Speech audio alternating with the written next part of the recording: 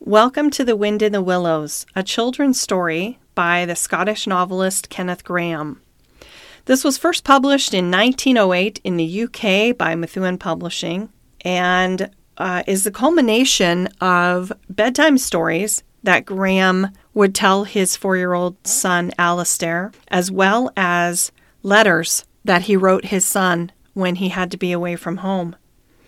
The main characters in our story are Mole, known as Molly to his friends, Rat, known as Ratty to his friends, Mr. Toad, and of course, following the theme, known as Toady to his friends, and Mr. Badger, who apparently is not known as Badgie. So we will maybe uncover why.